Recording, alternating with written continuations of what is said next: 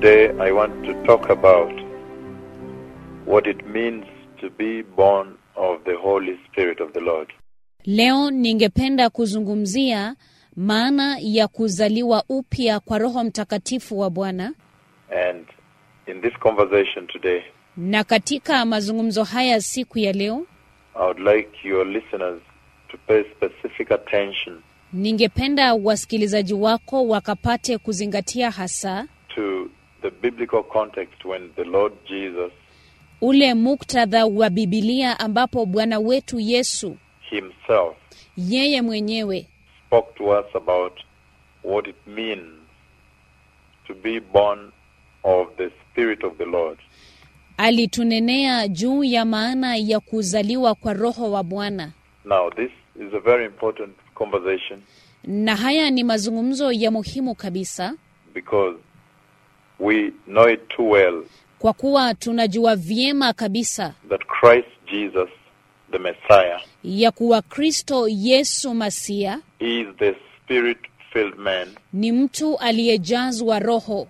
And yet, even the kingdom of God Almighty in heaven, na ili hali hata ufalme wa Mungu mkuu mwenyezi mbinguni, is the Spirit-filled kingdom of God. Ni ufalme wa Mungu uliojawa Roho. It is a spiritual kingdom. Ni ufalme wa kiroho. And we also know that the wedding of the Lamb of God Almighty, na pia tunajua kwamba arusi ya mwanakondoo wa Mungu mkuu mwenyezi, is a spiritual wedding. Ni arusi ya kiroho. So this becomes very, very imperative and important. Na basi hii inafanyika iliyo nyeti na ya muhimu kabisa, that the Christians will understand what it means to be spirit-formed. Ya kuwa Wakristo watapata kuelewa inamaanisha nini kuumbwa katika Roho. Now, I want to start by looking at the book of John chapter 3. Ningependa kuanza kwa kuangazia kitabu cha Yohana mlango wa 3. And in John chapter 3 we see a very, very important message that the Lord left us. Na katika Yohana mlango wa 3 tunaona ujumbe wa muhimu zaidi ambao Bwana alituachia. When a man called Nicodemus, wakati ambapo mtu anayeitwa Nikodemo visited with Jesus, alimtembelea Bwana Yesu. But what is even most important in that conversation, lakini kile ambacho ni cha muhimu hata zaidi katika mazungumzo hayo, is the discourse, the dialogue that ensued between Jesus and this man. Ni yale mazungumzo yaliyoibuka kati ya Yesu na mtu huyu. A deliberate conversation, mazungumzo ya kimakusudi, and dialogue that the Lord laid out, ambayo Bwana aliyaweka chini for the church to be able to learn a lesson, especially in these last days, kwa kanisa kuweza kujifunza funzo hasa sana katika hizi siku za mwisho, prior to the wedding of the Lamb, kabla ya arusi ya mwanakondoo. Now in John chapter 3 verse 1 it says, katika Yohana mlango wa 3 mstari wa kwanza anasema hivi: Now there was a man of the Pharisees named Nicodemus. Basi palikuwa na mtu mmoja Farisayo jina lake Nikodemo, a member of the Jewish ruling council. mmoja wa baraza la Wayahudi lililotawala. You know that the Jewish ruling council, mwajua kwamba baraza la Wayahudi lililokuwa linatawala. I remember very well when the Lord allowed me to live in Israel before he called me there. Nakumbuka vyema kabisa wakati Bwana aliniruhusu nikaishi Israeli kabla ya kuniita kutoka kule. For 7 years. Kwa miaka 7. The members of the Jewish ruling council, they are a minority in Israel. Wanachama wa baraza la Wayahudi linalotawala ni wachache kabisa Israeli.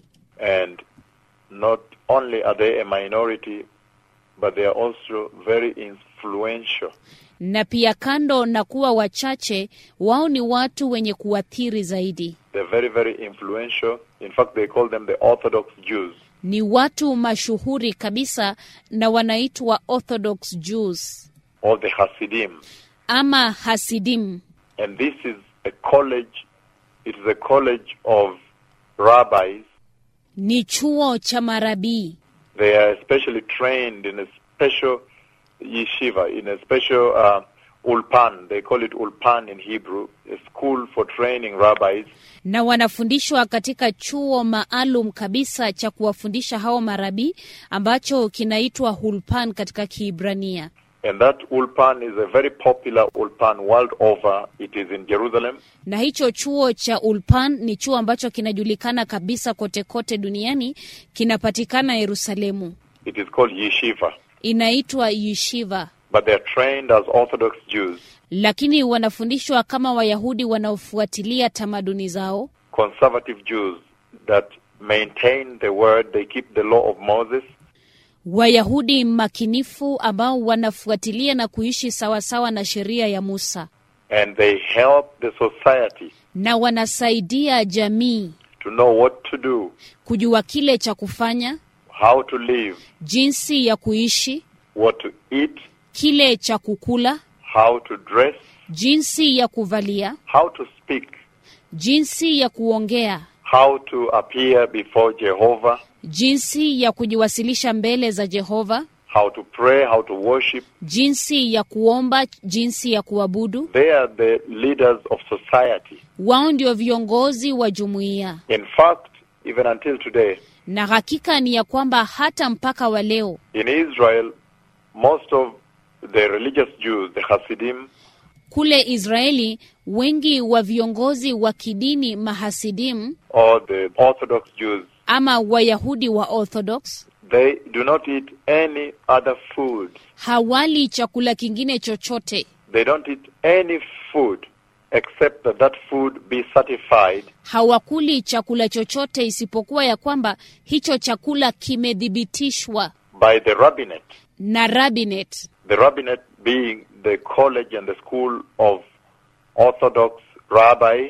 Rabbinate ikiwa ni shule ama chuo cha marabii wa Kiorthodox. And they are the ones that certify the food. And once the food is certified as clean for the Jews, Na ni wao ndio hudhibitisha na kuhakikisha chakula. Na punde tu chakula kile kimedhibitishwa kuwa ni safi kwa matumizi ya Wayahudi, then they call it kosher. basi wanakiita kosha. All over the world. It's sent all over the world for the Jews that live all over the world. Kote kote duniani. Kinatumwa kote kote duniani kwa Wayahudi wanaoishi kote kote duniani. So I'm using this that you may understand the role of Nicodemus, Na basi ninatumia hii ili ya kuwa mkapate kuelewa jukumu la Nikodemo. even as Nicodemus came to Jesus. Hata wakati Nikodemo alipomjia Yesu, Nicodemus was not a common person Nikodemo hakuwa mtu wa kawaida in the Jewish society. katika jamii ya Kiyahudi. Nicodemus was a member of the Jewish ruling council. Nikodemo alikuwa mmoja wa baraza la Wayahudi lililokuwa linatawala. And that's why in Israel, the Hasidim, the Orthodox Jews, the rabbinate, Na ndo manake kule Israeli mahasidim, Wayahudi wanaofuata sheria, yani marabii, the rabbis, the school of rabbis in Yeshiva, shule ya marabii kule Yeshiva, at that ulpan, katika hiyo ulpan, they control even the politics of the day. They are such a minority, but they control the politics. wanaendesha hata siasa ya siku baada ya siku. Ni kundi dogo kabisa, lakini wanadhibiti hata siasa. That's why Israel is called a Jewish state, Na ndo manake Israeli inaitwa taifa la Kiyahudi. because the rest of the Jews are secular, but they are Orthodox. Manake Wayahudi wengine ni wa kiulimwengu, lakini hawa ni wale wa kufuatilia sheria. And they are conservative, and they ensure that the law of the Lord, the law of Moses, is maintained. Na wamejitenga na kujilinda, na wanahakikisha kwamba sheria ya Musa, sheria ya Mungu inadumishwa And is upheld in the nation. na inaendelezwa katika taifa. So Nicodemus was coming from this group of people who are very influential. Kwa hivyo Nikodemo alikuwa anatoka katika kundi hili la watu ambao walikuwa mashuhuri sana, People that led the society. They helped the people how to live. watu walioongoza jamii, waliwaongoza watu jinsi ya kuishi.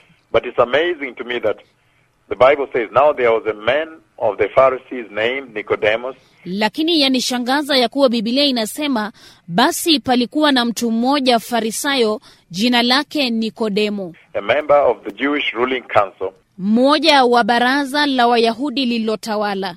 He came to Jesus at night and said, Rabbi, we know that you are a teacher who has come from God Almighty.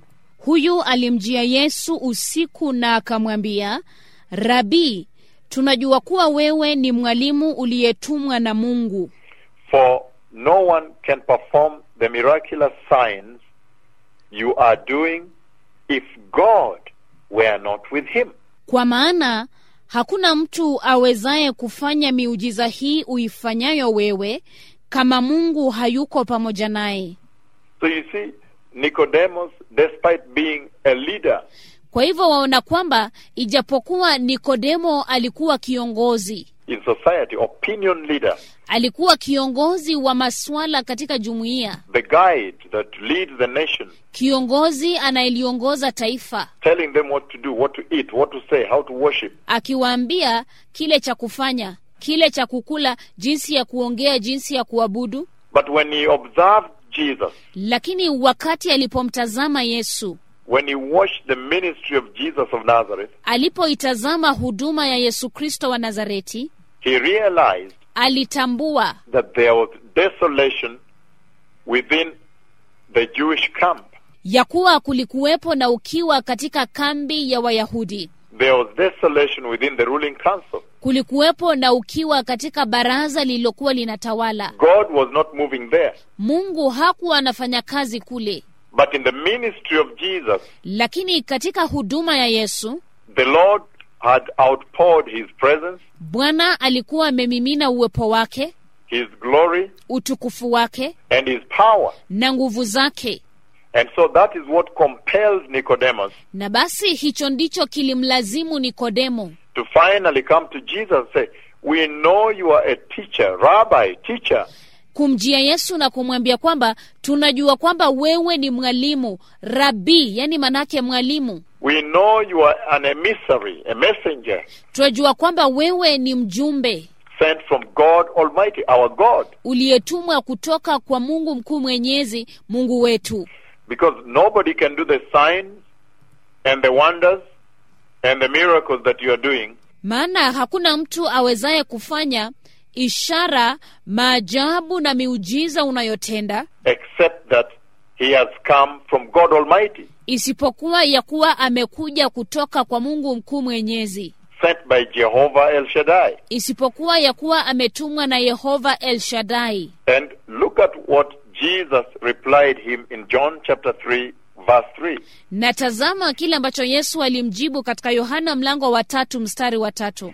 And this is what is most important for the church today. Na hiki ndicho cha muhimu zaidi kwa kanisa leo hii. He says, in reply, Jesus declared, I tell you the truth, no one can see the kingdom of God Almighty unless he is born again. Na anasema, Yesu akamjibu, amin, amin nakuambia, mtu hawezi kuona ufalme wa Mungu asipozaliwa mara ya pili. Verse 4, Mstari wa 4. how can a man be born when he is old? Nicodemus asked. Nikodemo akauliza, awezaje mtu kuzaliwa wakati akiwa mzee?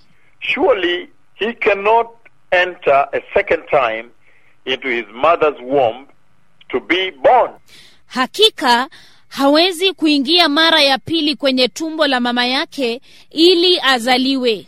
And so when Nicodemus was told that unless a man be born again, Na basi wakati Nikodemo aliambiwa ya kwamba mtu asipozaliwa mara ya pili he cannot see the kingdom of God. hawezi kuona ufalme wa Mungu. This was the most disturbing question to the Jews. Hili lilikuwa swali sumbufu kabisa kwa Wayahudi. This became the most disturbing question to Nicodemus. Why? Hili likafanyika swali sumbufu kabisa kwa Nikodemo. Kwa nini? Because the sole purpose of the Jewish ruling council Manake kusudi kuu kabisa la baraza la Wayahudi lilokuwa likitawala in Israel kule Israeli was, as a matter of fact, lilikuwa kwa hakika intended to navigate the society, lilikusudiwa kuelekeza jamii, to help the people, kuwasaidia watu, that in whatever they live to do, ya kwamba katika chochote walichoishi kutenda, in whatever they live to say, katika chochote walichoishi kunena, in whatever they eat, katika chochote wanachokula, how they walk, how they dress, how they worship, jinsi walivyotembea, jinsi walivyovalia, jinsi walivyoabudu, how they pray, how they praise, jinsi walivyoomba, jinsi walivyosifu, whatever they live to do chochote walichoishi kutenda was meant to help navigate them kilikusudiwa kuwasaidia kuwaelekeza into the kingdom of God. katika ufalme wa Mungu. And so to them this was a very disturbing question, Na basi kwao hili lilikuwa swali sumbufu kabisa, especially Nicodemus, hasa sana Nikodemo, that now they were being told ya kwamba sasa walikuwa wanaambiwa they must be born again ya kuwa ni lazima wakazaliwe mara ya pili, in order to enter, in other words, inherit the kingdom of God. ili wakapate kuingia. Manake ni ya kwamba ili wakapate kuurithi ufalme wa Mungu. They knew they were the chosen people of God. Walijua kwamba walikuwa watu wa Mungu wachaguliwa. They knew that the kingdom of God belongs to them. Walijua kwamba ufalme wa Mungu ni wao. But here they were now confronted Lakini hapa sasa wakakabiliwa with a very important question, na swali lilonyeti kabisa. because they knew that Jesus in his works, Manake walijua kwamba Yesu katika kazi zake, in his ministry, katika huduma yake, must have come from the kingdom of God Almighty. ni lazima alikuwa anatoka katika ufalme wa Mungu mkuu mwenyezi. The very kingdom that they belong to. Ufalme ule ule ambao na wao pia walimilikiwa. The very kingdom that they were looking forward to entering. Ufalme ule ule waliokuwa wakitarajia kuingia. The very kingdom whose inheritance they were long promised.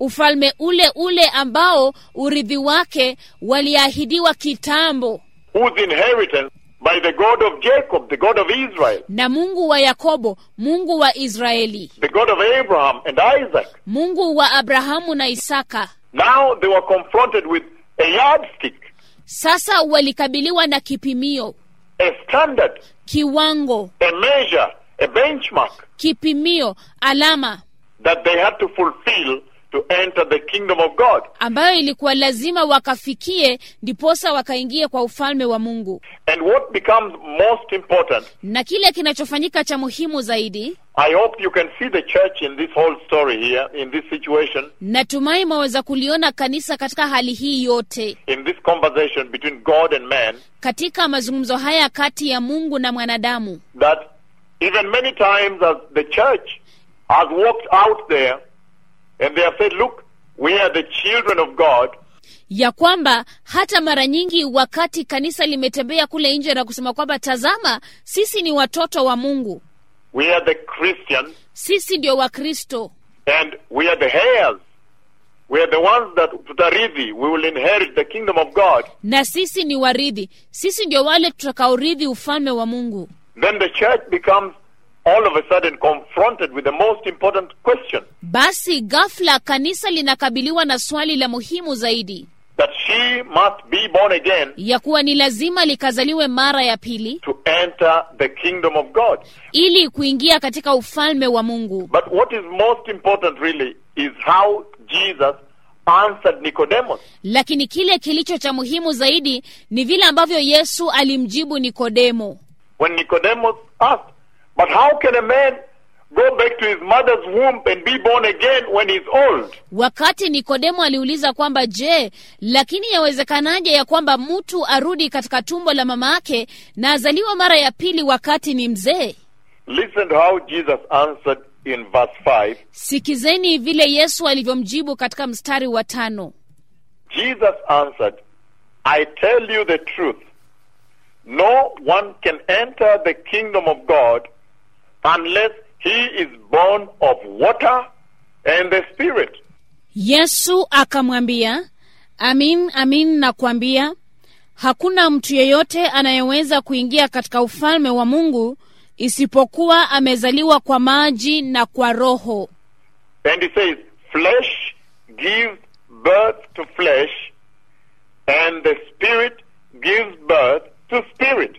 Na anasema mwili huzaa mwili, lakini roho huzaa roho.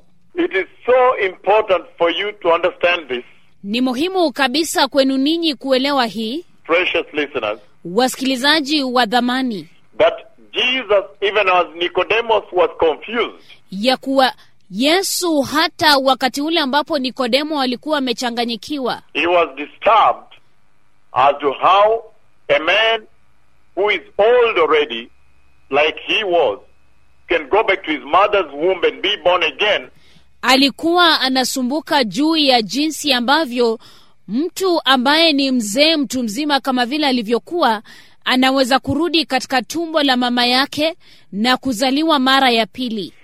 Then instead of making matters better for him, Na sasa badala ya kumwafadhalishia mambo, the Lord Jesus made things worse for Nicodemus. Bwana Yesu aliharibu mambo hata zaidi kwa Nikodemo. He now introduces the birth. He says, unless you be born of water and the Spirit. He introduces two things. Anatambulisha mambo mawili. Anamwambia ya kwamba usipozaliwa kwa maji na kwa Roho. Hallelujah. Haleluya.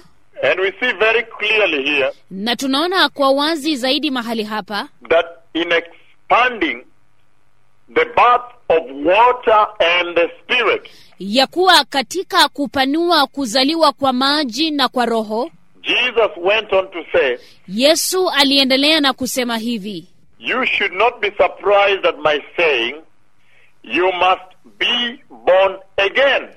kwa hiyo usishangae ninapokuambia huna budi kuzaliwa mara ya pili. Verse 8, Mstari wa 8, the wind blows wherever it pleases.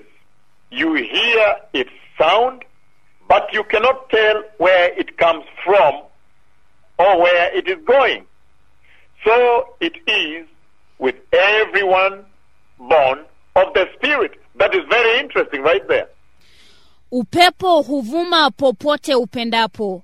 Mvumo wake unausikia, lakini huwezi kufahamu utokako wala uendako. Ndivyo ilivyo kwa kila mtu aliyezaliwa na Roho. Hiyo ni ya ajabu kabisa mahali pale. Jesus was talking to Nicodemus in a manner that later on we begin to understand that was very inconspicuous. It was very hidden. Yesu alikuwa akizungumza na Nikodemo katika njia ambayo baadaye tunaelewa ya kwamba ilikuwa njia fiche. It was very concealed, Ilikuwa njia iliyofunikwa kabisa. because he said, unless a man be born again, Maana alisema kwamba mtu asipozaliwa mara ya pili, he cannot see the kingdom of God Almighty. hawezi kuuona ufalme wa Mungu mkuu mwenyezi. But in the next level, even as he tries to explain to Nicodemus, Lakini katika kiwango kifuatacho, hata alipojaribu kumwelezea Nikodemo, he introduces the birth of water and the Spirit. anatambulisha kuzaliwa kwa maji na kwa Roho.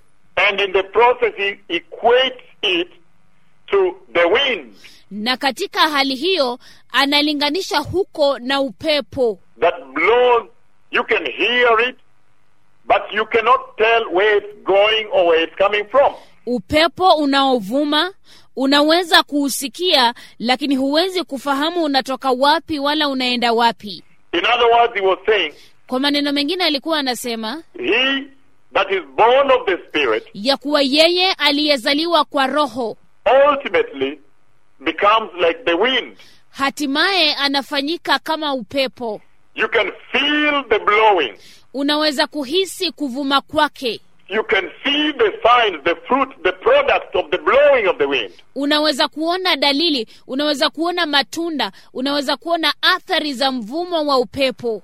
But you cannot tell where it is going or where it's coming from. Lakini hauwezi kufahamu uendako wala utokako. In so doing, Jesus was emphasizing to the church today Na basi katika kufanya hivyo, Yesu alikuwa analisisitizia kanisa leo hii that the things of the Spirit, ya kuwa vitu vya roho, though their fruit can be physically manifest hata kama matunda yake yanaweza kudhihirishwa kihalisia in this created realm, katika nyanja hii iliyoumbwa, you can see the works of the Spirit in a Christian. waweza kuona kazi za roho katika Mkristo. You can see the product of the Spirit-filled church Waweza kuona matunda ya kanisa lililojazwa roho on this earth. katika hii dunia. The fruit, the work of the Spirit-filled Christian. Tunda, kazi ya Mkristo aliyejazwa roho. And yet, their going and their coming are very hidden. Na ili hali kuenda kwao na kuja kwao ni fiche kabisa, Very concealed. kumefunikwa sana. And unless the life of the Spirit-born and Spirit-filled and Spirit-formed Christian Na isipokuwa maisha ya Mkristo aliyezaliwa na roho, Mkristo aliyejazwa roho na Mkristo aliyeumbwa kiroho, unless their lives are totally concealed maisha yao yasipofunikwa kabisa kabisa to this created realm, to the world, kwa huu ulimwengu ulioumbwa, yani kwa dunia, then they are not born of the Spirit. basi hawajazaliwa kwa roho.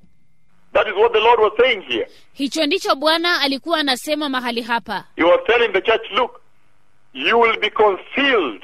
Alikuwa akiliambia kanisa kwamba tazama, utafichwa, You will be hidden. The world will not understand you. utafichika, ulimwengu hautakuelewa. But the fruit of your work they will see. Lakini tunda la kazi yako wataona. And yes, the world should not even understand you Na hakika kweli ulimwengu hata haupaswi kukuelewa if you're born of the Spirit. iwapo umezaliwa kwa roho. I want you to turn with me in order to understand this better Ninataka mkafungue pamoja nami ili ya kwamba kuelewa hii bora zaidi, to the book of John chapter 1, kitabu cha Yohana mlango wa 1, that you may understand what Jesus was laying to the church. ili ya kwamba mkaelewe kile ambacho Yesu alikuwa analiwekea kanisa.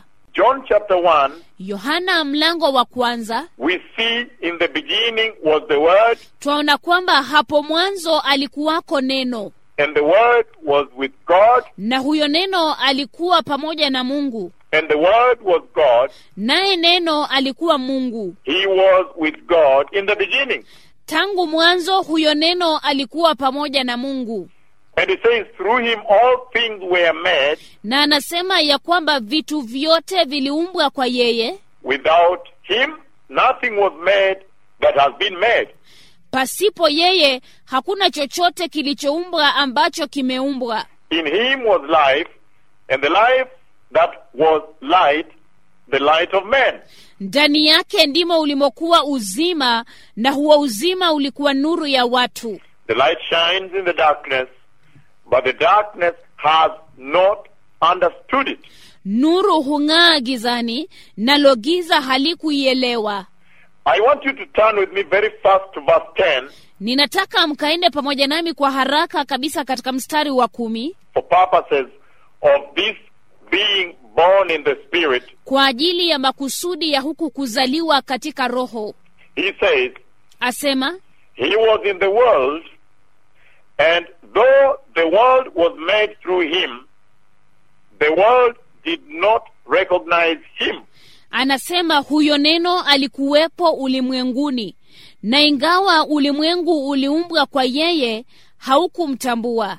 Verse 11 of John chapter 1, he says, Mstari wa 11 wa Yohana mlango wa 1 anasema hivi: he came to that which was his own, but his own did not receive him. alikuja kwa wale waliokuwa wake, lakini wao hawakumpokea. Yet to all who received him, to those who believed in his name, he gave the right to become children of God. Bali wote waliompokea, wote walioliamini jina lake, aliwapa uwezo wa kufanyika watoto wa Mungu.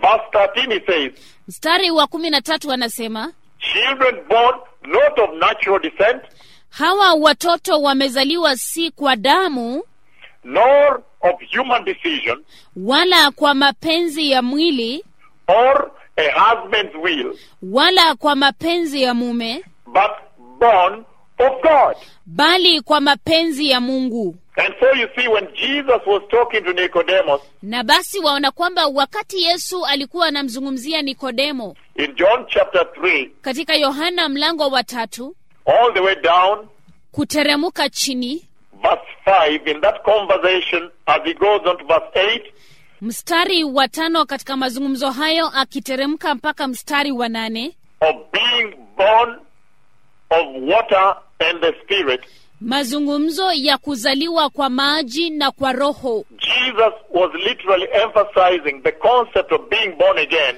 Yesu kimsingi alikuwa anasisitiza suala hili la kuzaliwa mara ya pili as being built in 2 stages, kama swala lililojengwa katika hatua mbili, in a ladder of 2 stages. katika ngazi ya hatua mbili.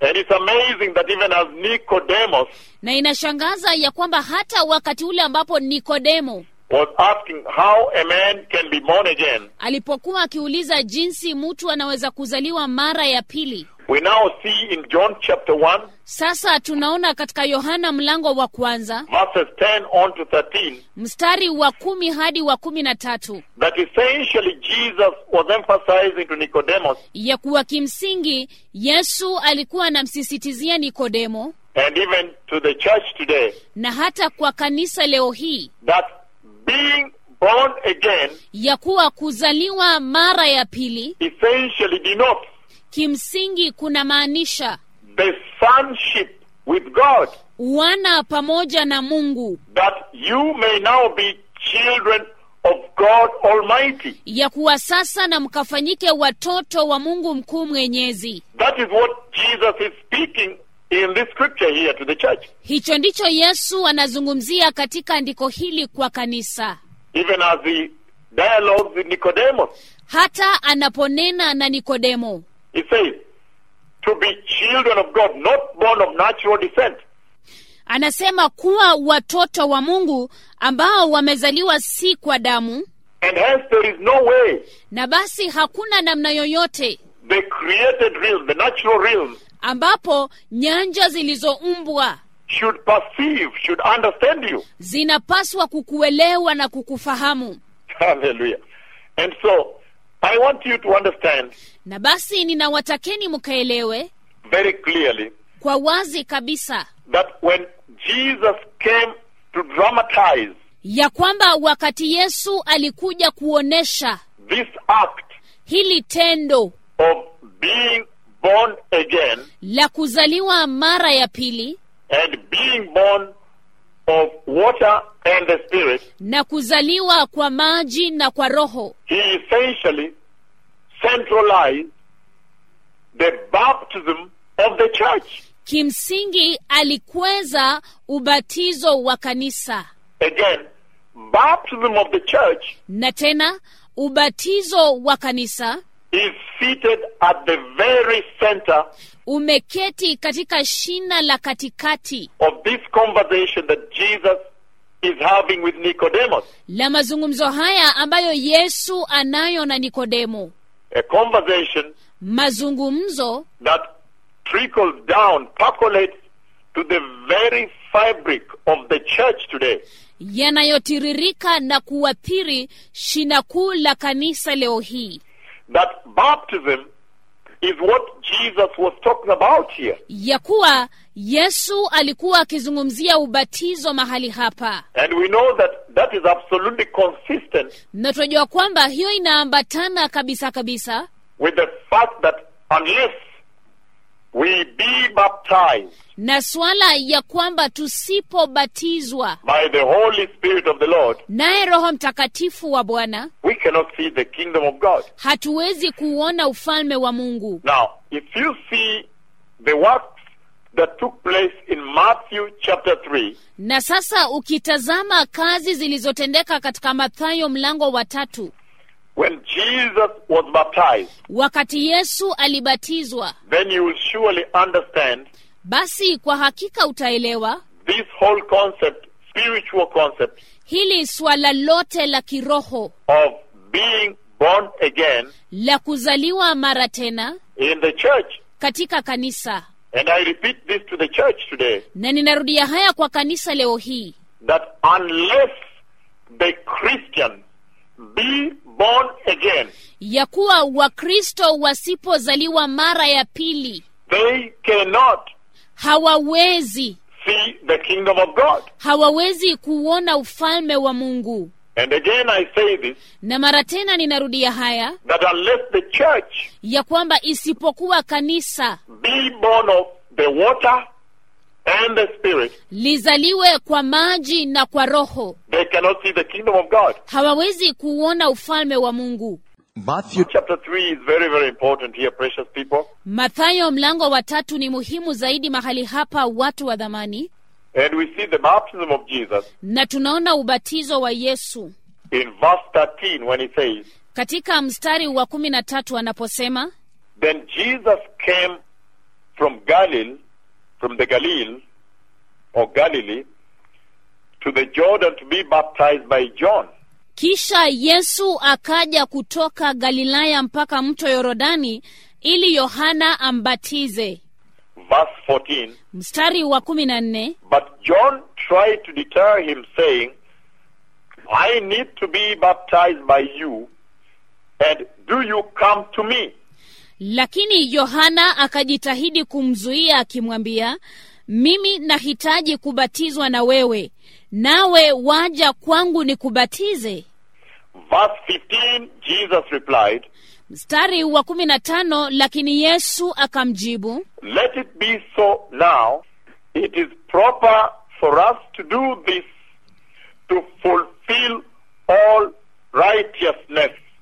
kubali hivi sasa, kwa maana ndivyo itupasavyo kwa njia hii kuitimiza haki yote. Then John consented. Hivyo Yohana akakubali. John consented. Yohana akakubali. Verse 16. Mstari wa 16. This is the most important place for you. Hapa ndipo mahali pa muhimu zaidi kwa ajili yako. As soon as Jesus was baptized, he went up out of the water. At that moment, heaven was opened, and he saw the Spirit of God descending like a dove and lighting on him.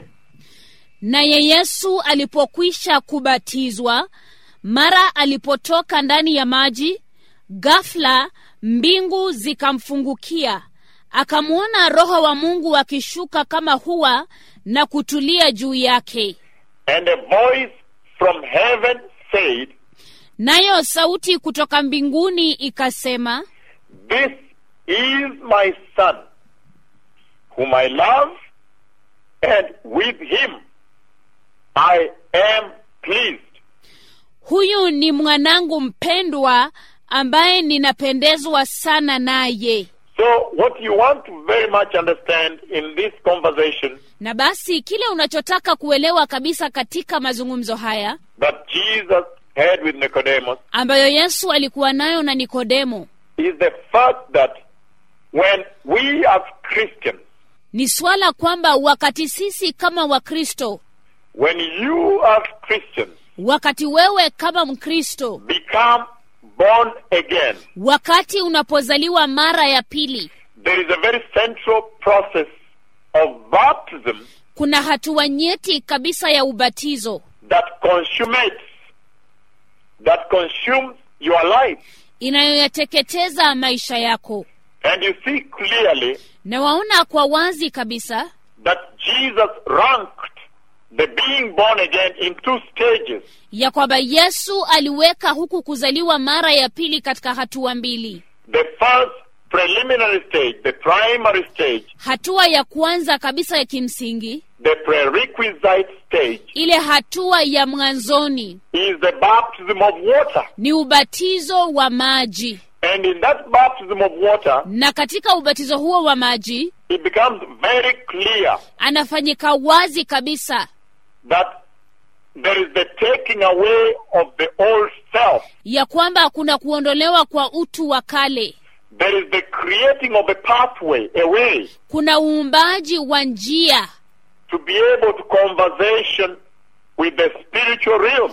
ili kuweza kuwasiliana na nyanja za kiroho. And we see very clearly that Jesus is baptized, Na tunaona kwa wazi kabisa kwamba Yesu anabatizwa and heaven opens. na mbingu zinafunguka. We can say a portal open in heaven, Tunaweza kusema kwamba tundu ilifunguka mbinguni, like portal vein, a feeder pathway, kama portal vein, yani namna ya kuwasiliana, a channel of communication njia ya mawasiliano opened ilifunguka in heaven after Jesus was baptized in the water. juu mbinguni baada ya Yesu kubatizwa katika maji. And when that channel, the portal was open, Na wakati njia hiyo ilipofunguka, then the communication, the contact with heaven was developed. basi mawasiliano, yani ushirika na mbinguni ukaweza kutengenezwa. And God the Father Naye Mungu Baba spoke from heaven. akanena kutoka mbinguni. And what does God the Father say? Na je, Mungu Baba anasema nini? The first thing he pronounces Jambo la kwanza analotaja is the sonship, ni uwana, that this is my son. ya kuwa huyu ni mwanangu. And that is what you see. I took you back to in John chapter 1, Na hicho ndicho munachokiona, niliwarudisheni katika Yohana mlango wa kwanza, when he said that those who believe in him, aliposema ya kwamba wale wanaomwamini he drew them, aliwavuta, he brought them, they got caught up with him aliwaleta, walijipata wameshikwa naye, to the place where he brought them mahali pale alipowaleta to be the sons of God, the children of God. wakawe wana wa Mungu, watoto wa Mungu. And that is the being born again. Na huko ndiko kuzaliwa kwa mara ya pili. That is not a physical birth. Huko si kuzaliwa kwa kijinsia. That birth has nothing to do with the physical world. Huko kuzaliwa hakuna chochote cha kuambatana na ulimwengu wa kijinsia. And that's why you quickly begin to understand the error Na ndo manake kwa haraka waanza kuelewa lile kosa that has consumed the church ambalo limeliteketeza kanisa and the Christians today. na Wakristo leo hii.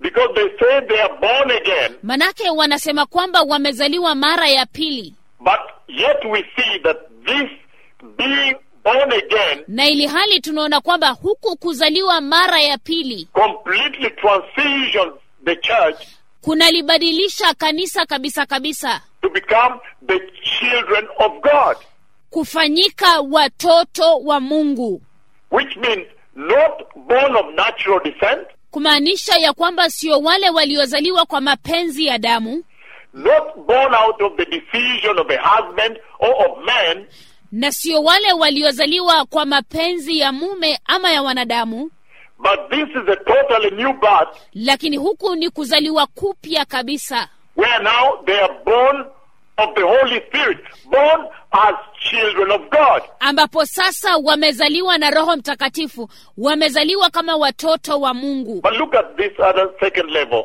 Lakini tazameni hiki kiwango kingine cha pili, the second cadre, which I've already gone ahead of myself. kiwango cha pili ambacho tayari nimekwisha kujitangulia.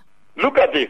Tazama hii, He says anasema that even as you are baptized in water, the way Jesus was, ya kwamba hata wakati unapobatiza katika maji kama vile Bwana Yesu alivyobatizwa, then God Almighty basi Mungu mkuu mwenyezi is now able to develop a channel of communication, contact, sasa anaweza kutengeneza njia ya mawasiliano, njia ya uhusiano with the church, na kanisa, and declare na kutangaza that this church, ya kuwa hili kanisa, these Christians, hawa Wakristo now they are my children. sasa wao ni watoto wangu. Now you become a people of God the children of God. Sasa mnafanyika watu wa Mungu, watoto wa Mungu. Which means you have nothing to do with the world anymore. Manake ni ya kwamba hamna chochote cha kuambatana na ulimwengu mara tena. The world represents the flesh. Ulimwengu unasimamia mwili, The created realm. nyanja iliyoumbwa. You may walk up and down. You may need the flesh to reach there. Waweza kutembea hapa na pale, waweza kuhitaji mwili ili kufika kule, To reach here. kufika hapa, To do this. kufanya hili. But never was the flesh intended to be the end, to be the final product of being born again. Lakini kamwe kabisa mwili haukuwahi kukusudiwa kuwa ndio hatima ya kuzaliwa mara ya pili. The flesh is a means, Mwili ni mnofu, but never was it intended to conquer the being born again. lakini kamwe haukukusudiwa kuweza kushinda kule kuzaliwa kwa mara ya pili. Look at these precious people. Tazameni hii watu wa dhamani. Then again, Na kisha mara tena the voice of God the Father said, sauti ya Mungu Baba ikasema hivi, when Jesus came out of the water, wakati Yesu alitoka ndani mwa maji, he said, with whom I am well pleased. ambaye ninapendezwa sana naye. That means Hiyo inamaanisha when we become born again, wakati tunapozaliwa mara ya pili believe in Christ Jesus of Nazareth, na kumwamini Kristo Yesu wa Nazareti, and then be baptized in water, na kisha kubatizwa katika maji, we become pleasing to God Almighty. tunafanyika tunaompendeza Mungu mkuu mwenyezi. God then takes pleasure in our life. Na basi Mungu anapendezwa na maisha yetu. And I think this is what Christians have not understood. Na ninafikiria hiki ndicho Wakristo hawajaelewa. They have not understood that when they are born again, Hawajaelewa ya kwamba wakati wanapozaliwa mara ya pili, God takes pleasure in their life. Mungu anayafurahia maisha yao. And so, in everything they do, Na basi katika kila kitu wanachotenda,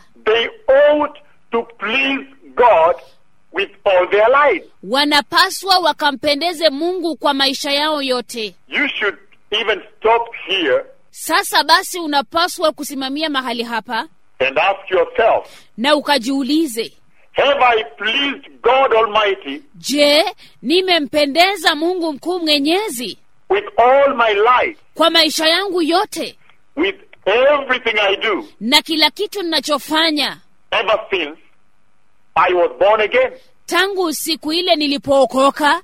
But what is even most important Lakini kile ambacho ni cha muhimu hata zaidi is finally now, ni wakati ambapo hatimaye sasa, when the Holy Spirit of God wakati Roho Mtakatifu wa Mungu, comes like a dove, wakati anapokuja kama hua, precious, glorious white dove, hua mweupe wa utukufu na wa dhamani, and lights and settles na kutua and befalls na kutulia our Lord Jesus. juu ya Bwana wetu Yesu Kristo.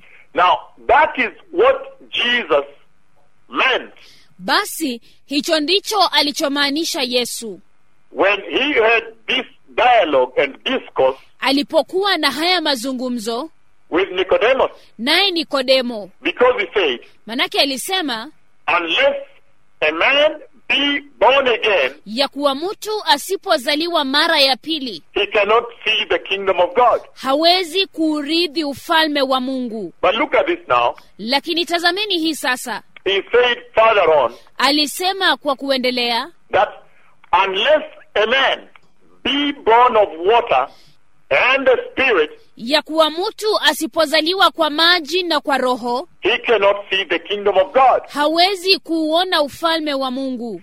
And now we see that the being born of the water Na sasa tuona kwamba kule kuzaliwa kwa maji essentially kimsingi talks about the water baptism. kunanena kuhusu ubatizo wa maji. The water baptism Ubatizo wa maji that creates a channel ambako kunatengeneza njia that gives way to the portal, to the communication channel ambako kunafungulia ile njia ya mawasiliano between the church and God in heaven. kati ya kanisa na Mungu wa mbinguni. And when that channel is created, Na wakati njia hiyo inatengenezwa, then finally now, basi hatimaye sasa the Holy Spirit baptizes the church. Roho Mtakatifu analibatiza kanisa. But how do the Christians live to please God?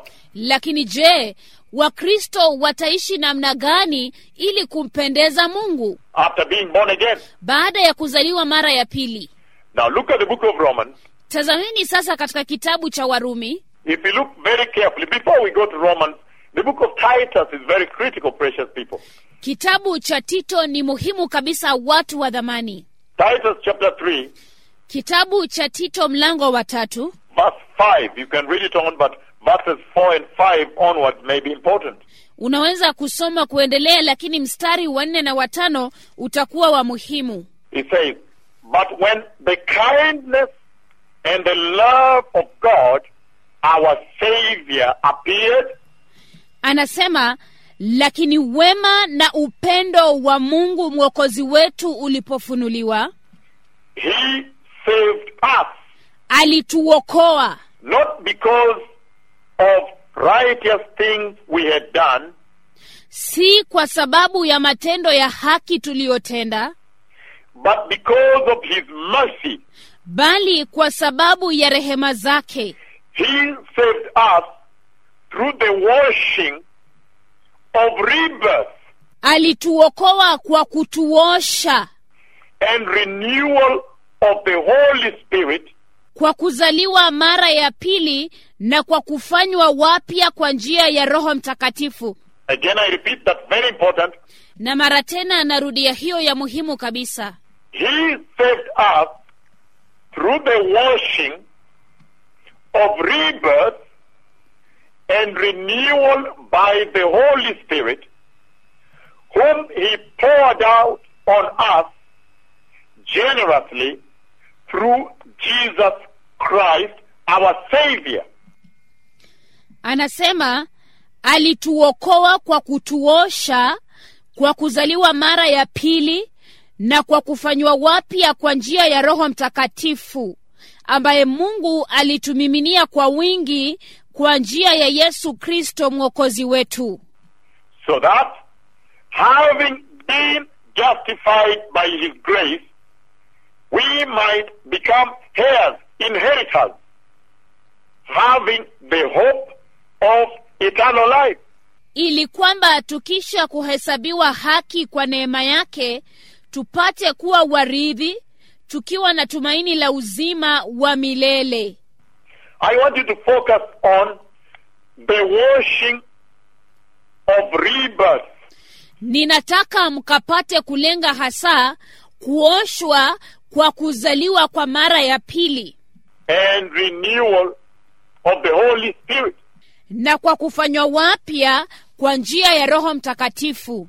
So precious people, Kwa hivyo watu wa dhamani, you see very clearly here mwaona kwa wazi kabisa mahali hapa that when the Lord Jesus said, ya kuwa wakati Bwana Yesu aliposema unless a man be born again ya kuwa mtu asipozaliwa mara ya pili and be born essentially na kuzaliwa kimsingi of water and the Holy Spirit, kwa maji na kwa Roho, he implicitly implied basi moja kwa moja alimaanisha the renewal, the washing of renewal, kuoshwa kwa kufanywa wapya, the washing of rebirth, kuoshwa kwa kuzaliwa wapya, and the renewal na kuhuishwa, of the Christian through the works of the Holy Spirit. kuhuishwa kwa Mkristo kupitia kazi za Roho Mtakatifu.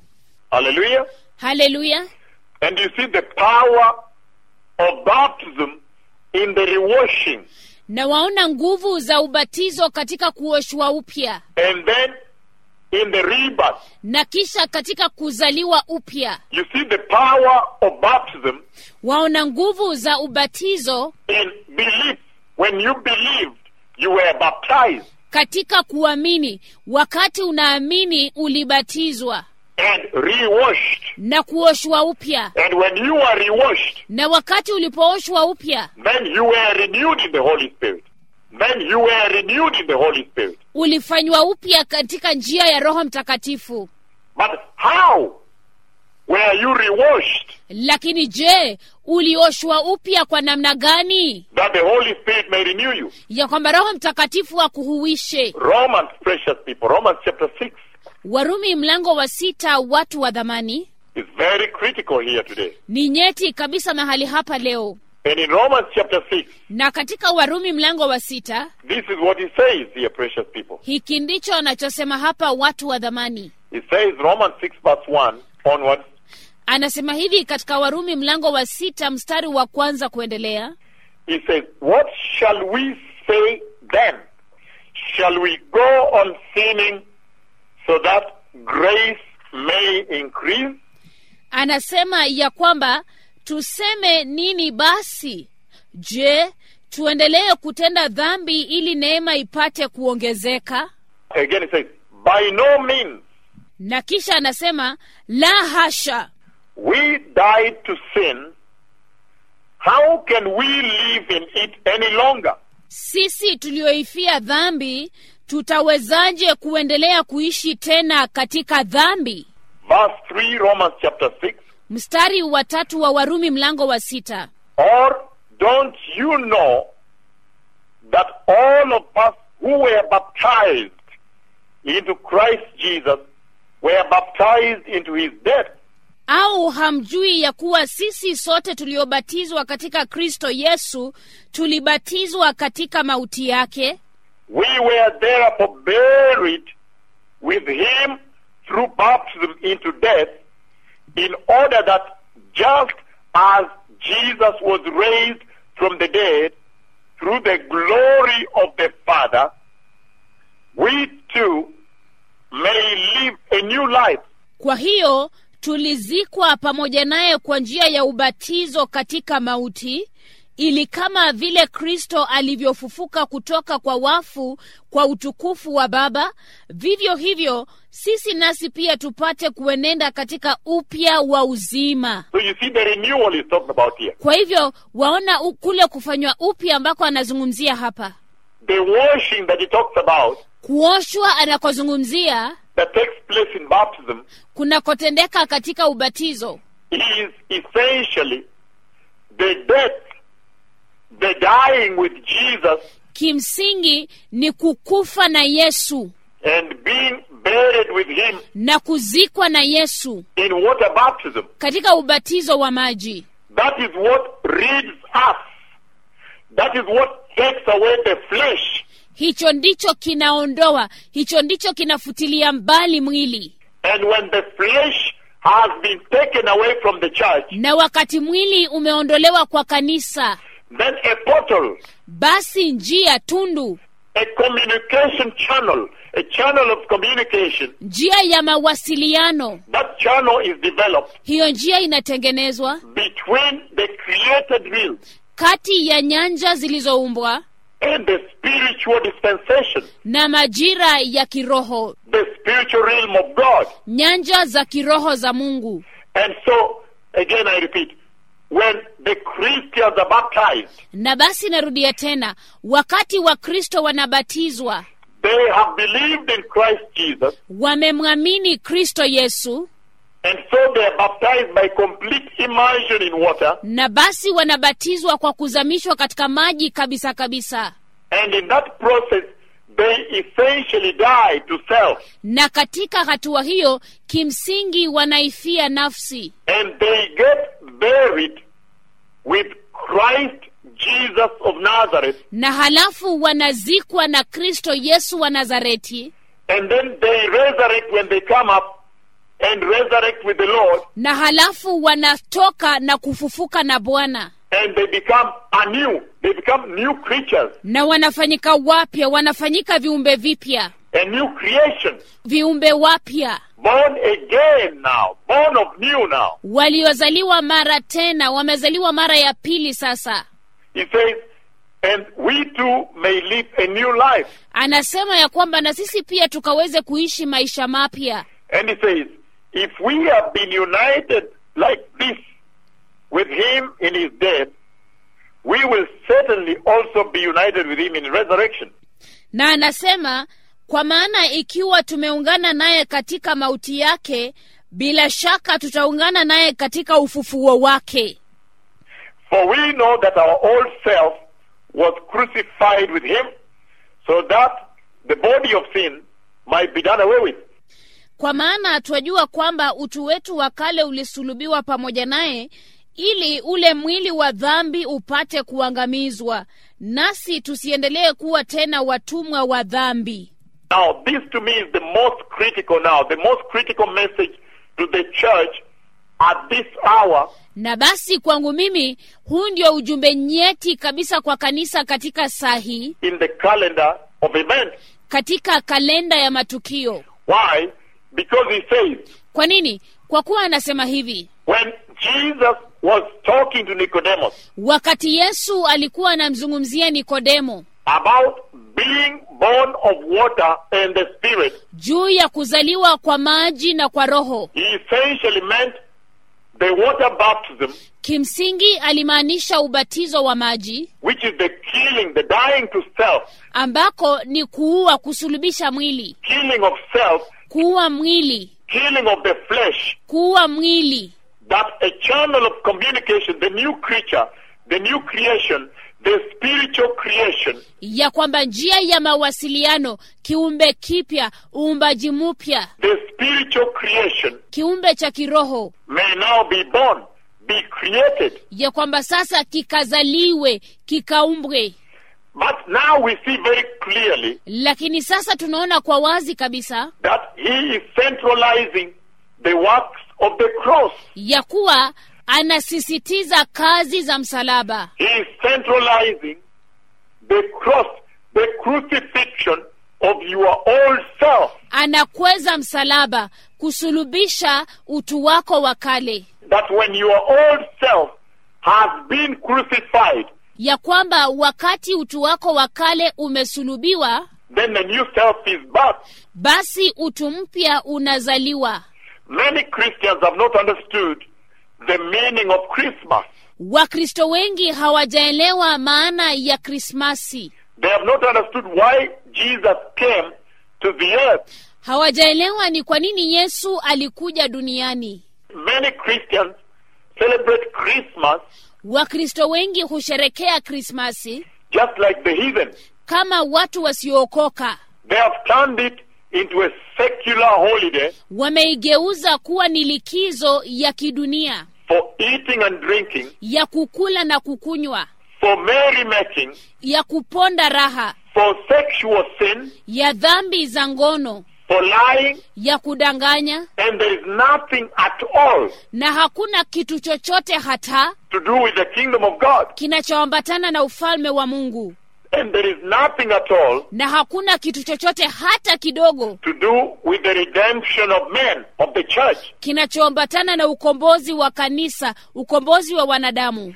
You see very clearly Unaona kwa wazi sana that there is no meaning to the Christian ya kwamba hakuna maana yoyote kwa Mkristo for Christmas ya Krismasi, except that you understand why Jesus came to the earth, isipokuwa ya kwamba ukaelewe ni kwa nini Yesu alikuja duniani, to save man. ili kumwokoa mwanadamu. Except that you understand the meaning of believing in him.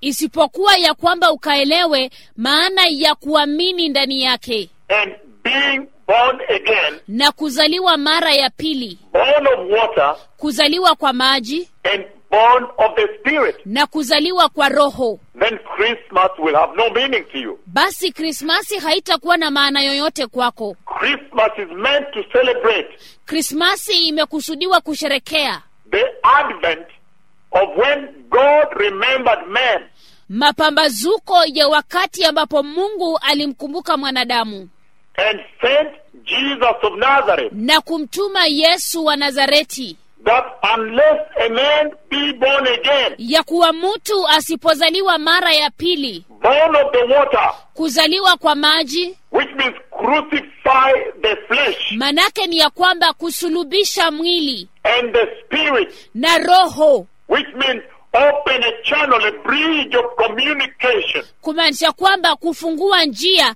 daraja ya mawasiliano between the created realms, kati ya nyanja zilizoumbwa, the world, ulimwengu, the sinful world that he came to redeem, ulimwengu wa dhambi aliyokuja kuukomboa, and heaven. na juu mbinguni. And that is the meaning of the bridge Na hiyo ndio maana ya ile daraja that Jesus came to build between sinful man ambayo Yesu alikuja kuijenga kati ya mwanadamu mwenye dhambi and holy God. na Mungu mtakatifu. And you see very clearly here Na unaona kwa wazi kabisa mahali hapa that the works of the cross ya kwamba kazi za msalabani became very, very central zilikuwa nyeti sana sana in the conversation katika mazungumzo that Jesus had with Nicodemus. ambayo Yesu alikuwa nayo na Nikodemo. And Nicodemus is you, the church. Na Nikodemo ni wewe, kanisa. You are the ones who have been going out there Ni wewe ambaye umekuwa ukienda kule nje telling the people of the world how they should live, na kuambia watu wa ulimwenguni vile wanapaswa wakaishi, how they should eat, vile wanapaswa wakakule, how they should say. vile wanapaswa wakaongee.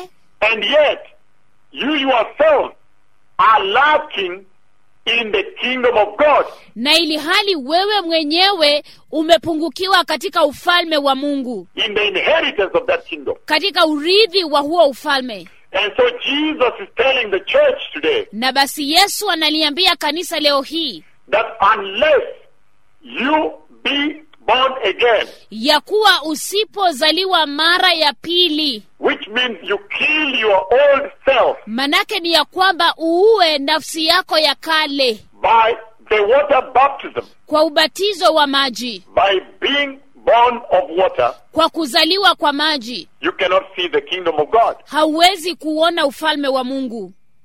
Why? Kwa nini? Because only by the baptism of water, Manake ni kwa ubatizo wa maji tu, the baptism of the cross, ubatizo wa msalaba, the killing of the flesh and the cross, kuua mwili msalabani, can the spiritual church ndipo kanisa la kiroho be birthed out, liweza kuzaliwa, a church that is worthy of the wedding of the Lamb of God, the spiritual wedding of the Lamb. kanisa linalostahili harusi ya mwanakondoo wa Mungu, harusi ya kiroho ya mwanakondoo wa Mungu. Precious people, Watu wa dhamani, it is incredible to me yanishangaza kabisa even to realize hata kutambua that many Christians have gone about their life ya kuwa Wakristo wengi wameendelea na maisha yao without truly envisaging, truly understanding, pasipo kuelewa na kuweza kufahamu kwa kweli, realizing kutambua what it means to be born again maana ya kuzaliwa mara ya pili and to be spirit formed. na kuumbwa kwa roho. Now listen to me, precious people. Kwa hivyo nisikizeni watu wa dhamani, When you are born of water, wakati umezaliwa kwa maji, that means you have centralized the cross, hiyo inamaanisha kwamba umekweza msalaba, the works of the cross in your life. kazi za msalaba katika maisha yako. And when you centralize the cross into your life as a church, Na wakati unakweza msalaba katika maisha yako kama kanisa, as a Christian, kama Mkristo, then that means basi hiyo inamaanisha you have embraced umekumbatia the crucifixion of the flesh kusulubishwa kwa mwili and the sinful desires of the flesh. na tamaa za mwili za dhambi.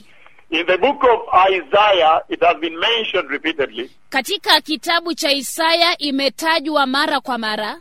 Isaiah chapter 53, Isaya mlango wa 53, verses 1 all the way down to 12. mstari wa kwanza kuteremka hadi wa 12. He talks about the crucifixion of the flesh. Anazungumzia kusulubishwa kwa mwili. He talks about the disfiguring of the flesh. Ananena kuhusu kuharibiwa kwa mwili. But precious people, Lakini watu wa dhamani, in finishing katika kumalizia on this very, very important message on what it means to be spirit-formed, kwa huu ujumbe ulionyeti kabisa juu ya maana ya kuumbwa katika roho. in other words, Katika maneno mengine, I am talking about what it means to be born again, a born-again Christian today. ninazungumzia maana ya kuzaliwa mara ya pili leo, maana ya kuwa Mkristo aliyeokoka leo hii. I want you to turn with me to John chapter 19. Ninataka ukafungue pamoja nami kitabu cha Yohana mlango wa 19. Again, John chapter 19, Na tena ni Yohana mlango wa 19, a few verses, verse 38 on. mistari michache kuanzia mstari wa 38 kuendelea. And here I want to emphasize on why Jesus said that you must be born of the water and the Spirit. Na hapa ninataka kusisitiza kwa nini Yesu alisema ya kuwa ni lazima ukazaliwe kwa maji na kwa roho. And when he continued expounding Na alipoendelea kufafanua on what it means to be born of water, maana ya kuzaliwa kwa maji, we see that there is the washing away. tunaona ya kwamba kuna kule The washing kuoshwa that takes place.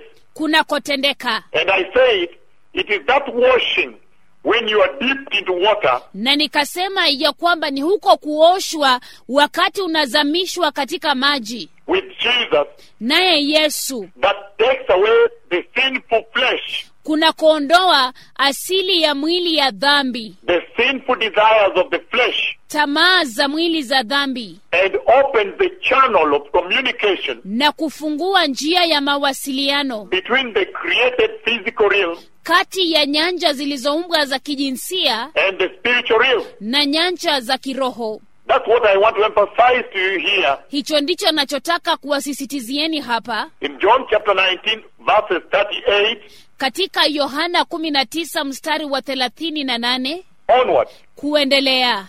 He says, Asema, later Joseph of Arimathea asked Pilate for the body of Jesus. Now, Joseph was a disciple of Jesus, but secretly, because he feared the Jews.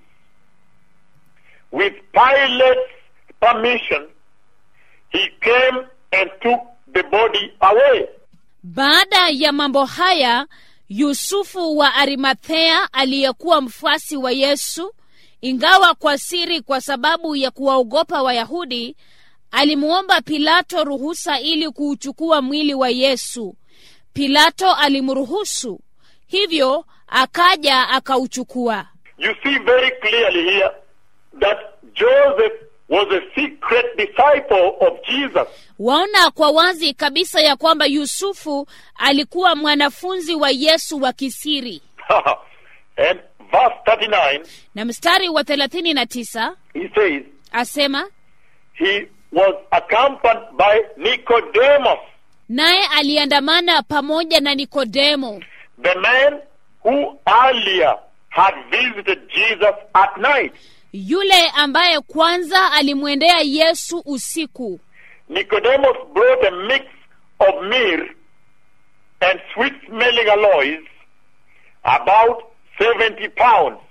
Nikodemo akaja akaleta mchanganyiko wa manemane na manukato yenye uzito wa zaidi ya paundi 70. Taking the body, the two of them wrapped it with the spices in strips of linen.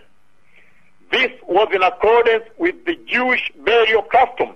Wakauchukua mwili wa Yesu, wakauviringisha sanda ya kitani safi pamoja na yale manukato, kama ilivyokuwa desturi ya Wayahudi. At the place where Jesus was crucified, there was a tomb.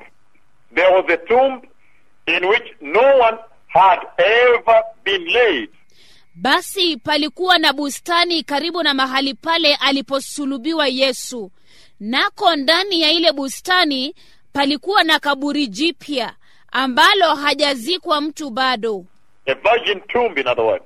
Yani kaburi ambalo halijawahi kutumika. Verse 42.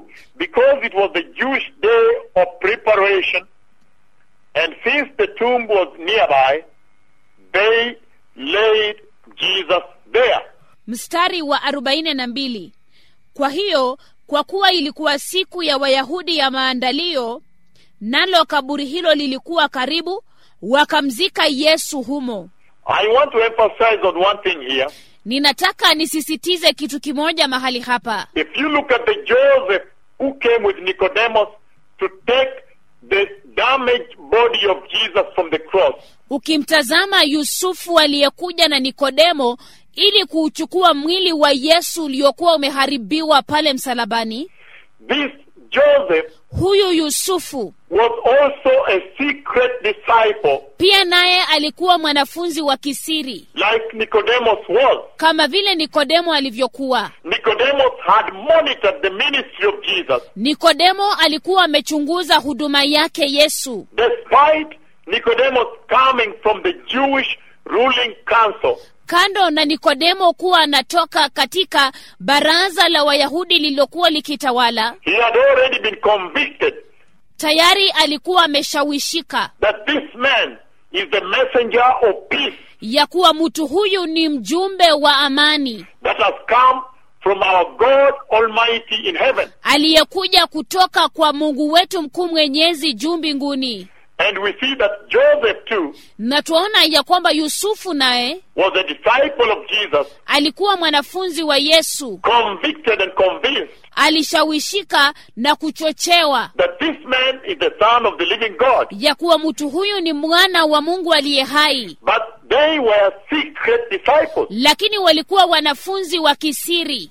Nicodemus chooses to come to Jesus at night Nikodemo anachagua kumjia Yesu wakati wa usiku, because that was an act of separating from the Jewish tradition. manake hilo lilikuwa tendo la kujitenga kutoka kwa tamaduni za Kiyahudi, The Jewish ruling council. kutoka katika baraza la Wayahudi lililokuwa linatawala. And that is the separation that you, the church, need to take Na huko ndiko kujitenga ambako wewe kanisa unapaswa kuchukua, in order to discover an encounter with Jesus. ili ya kwamba ukawe na kukutana ama kutembelewa na Yesu. But what is most important Lakini kile kilicho cha muhimu zaidi is that they removed the damaged body of Jesus from the cross ni ya kuwa waliuondoa mwili wa Yesu uliokuwa umeharibiwa pale msalabani and put the bitter meal. na kuweka manemane chungu. And we remember the Magi, Na tunakumbuka wale mamajusi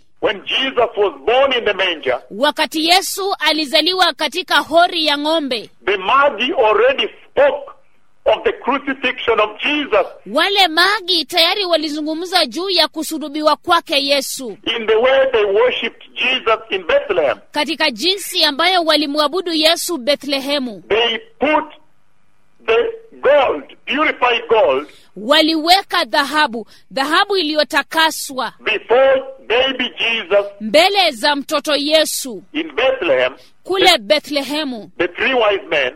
Yani wale watu watatu wenye hekima, They put purified gold, which symbolizes the purity of God, waliweka dhahabu safi kabisa iliyotakaswa ambayo ilisimamia usafi wa Mungu, that Jesus was going to live on this earth. ambao Yesu alikuwa anaenda kuishi hapa chini duniani.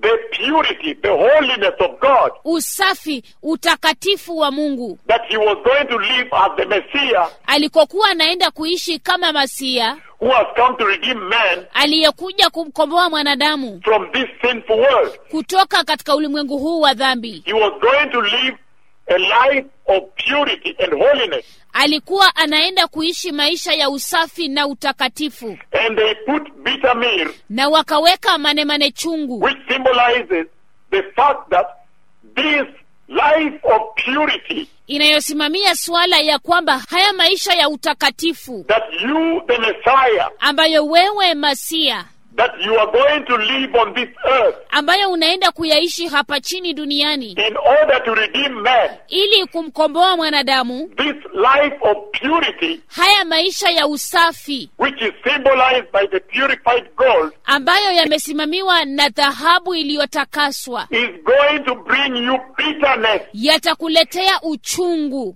extreme bitterness on earth, uchungu mkali kabisa duniani, because you are going to testify manake unaenda kushuhudia on the sins that men commit, dhidi ya dhambi ambazo mwanadamu anatenda, on the sins of the world. dhidi ya dhambi za ulimwenguni. We know that the devil is the greatest author of counterfeit. Twajua ya kwamba shetani ndiye mwanzilishi mkubwa kabisa wa ubandia. Just as the church, the Christians, Kama vile kanisa, Mkristo, you are the holy habitation.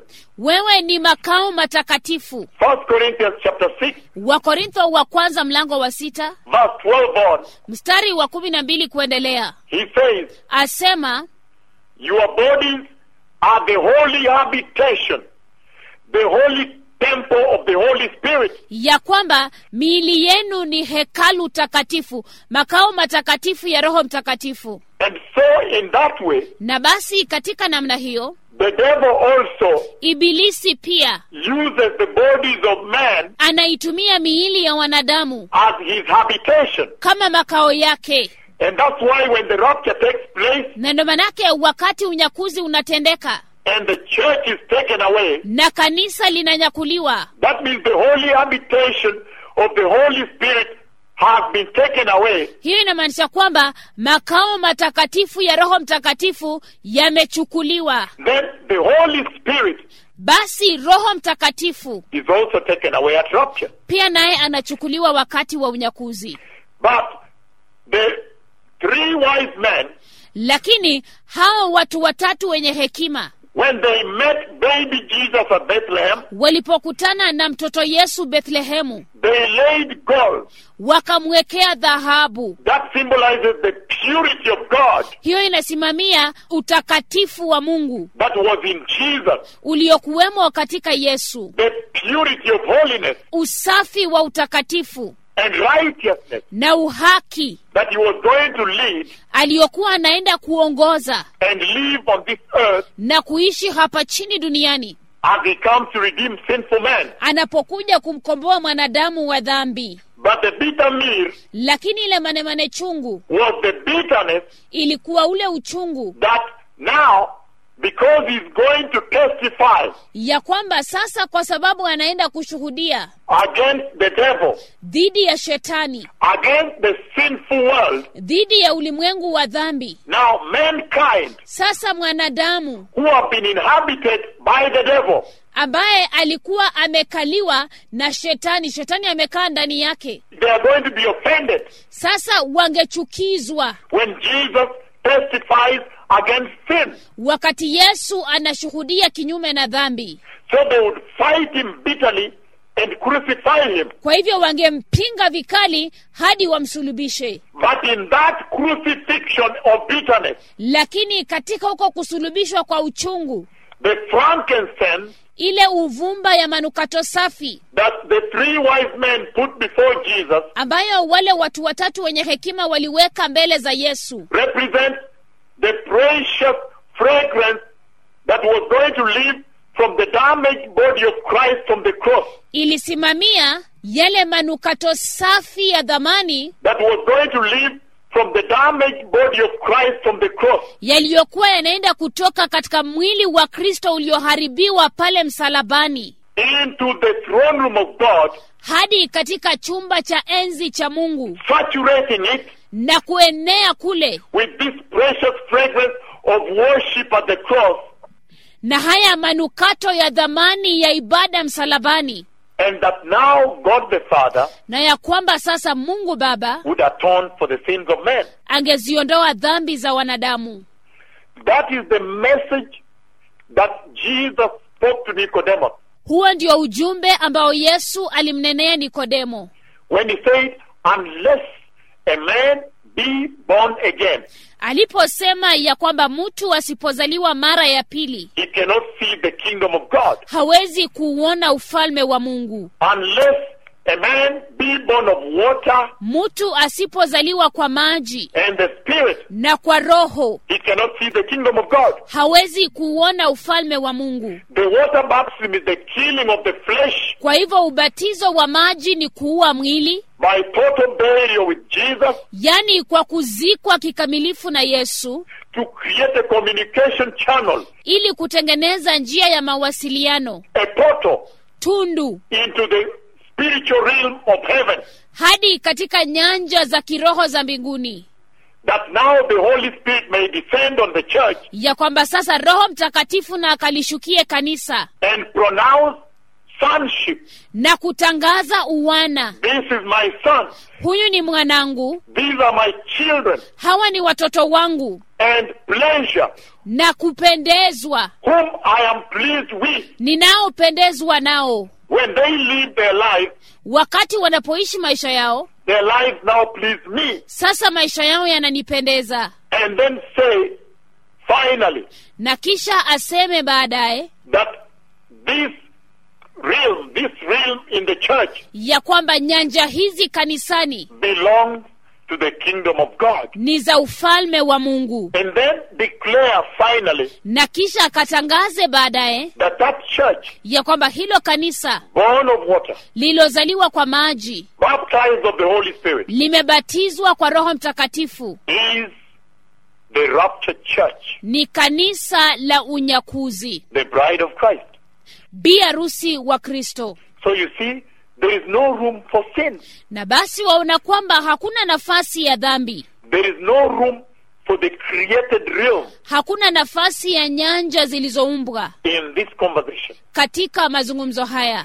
This is what I wanted you to understand, Hiki ndicho nilichowataka mkaelewe, even as you prepare hata mnapojiandaa in a very festive time across the globe, katika msimu huu wa karamu kote kote duniani, when everybody is celebrating Christmas, wakati kila mtu anasherehekea Krismasi without really understanding pasipo kuelewa hata kidogo the underpinnings ule ujumbe wa ndani of the emissary, the messenger, wa mjumbe the Messiah, Masia, Christ Jesus of Nazareth, Kristo Yesu wa Nazareti, who was sent to redeem man. aliyetumwa kumkomboa mwanadamu. May you find a new walk Basi na ukapate mtembeo mpya with the Lord Jesus na Bwana Yesu out of this conversation kutokana na mazungumzo haya that Jesus had with Nicodemus. ambayo Yesu alikuwa nayo na Nikodemo. For those who have ears, Kwa wale walio na masikio, let them listen, wacha na wakasikize, because kwa kuwa the mouth of the Lord, kinywa cha Bwana he has spoken. amenena.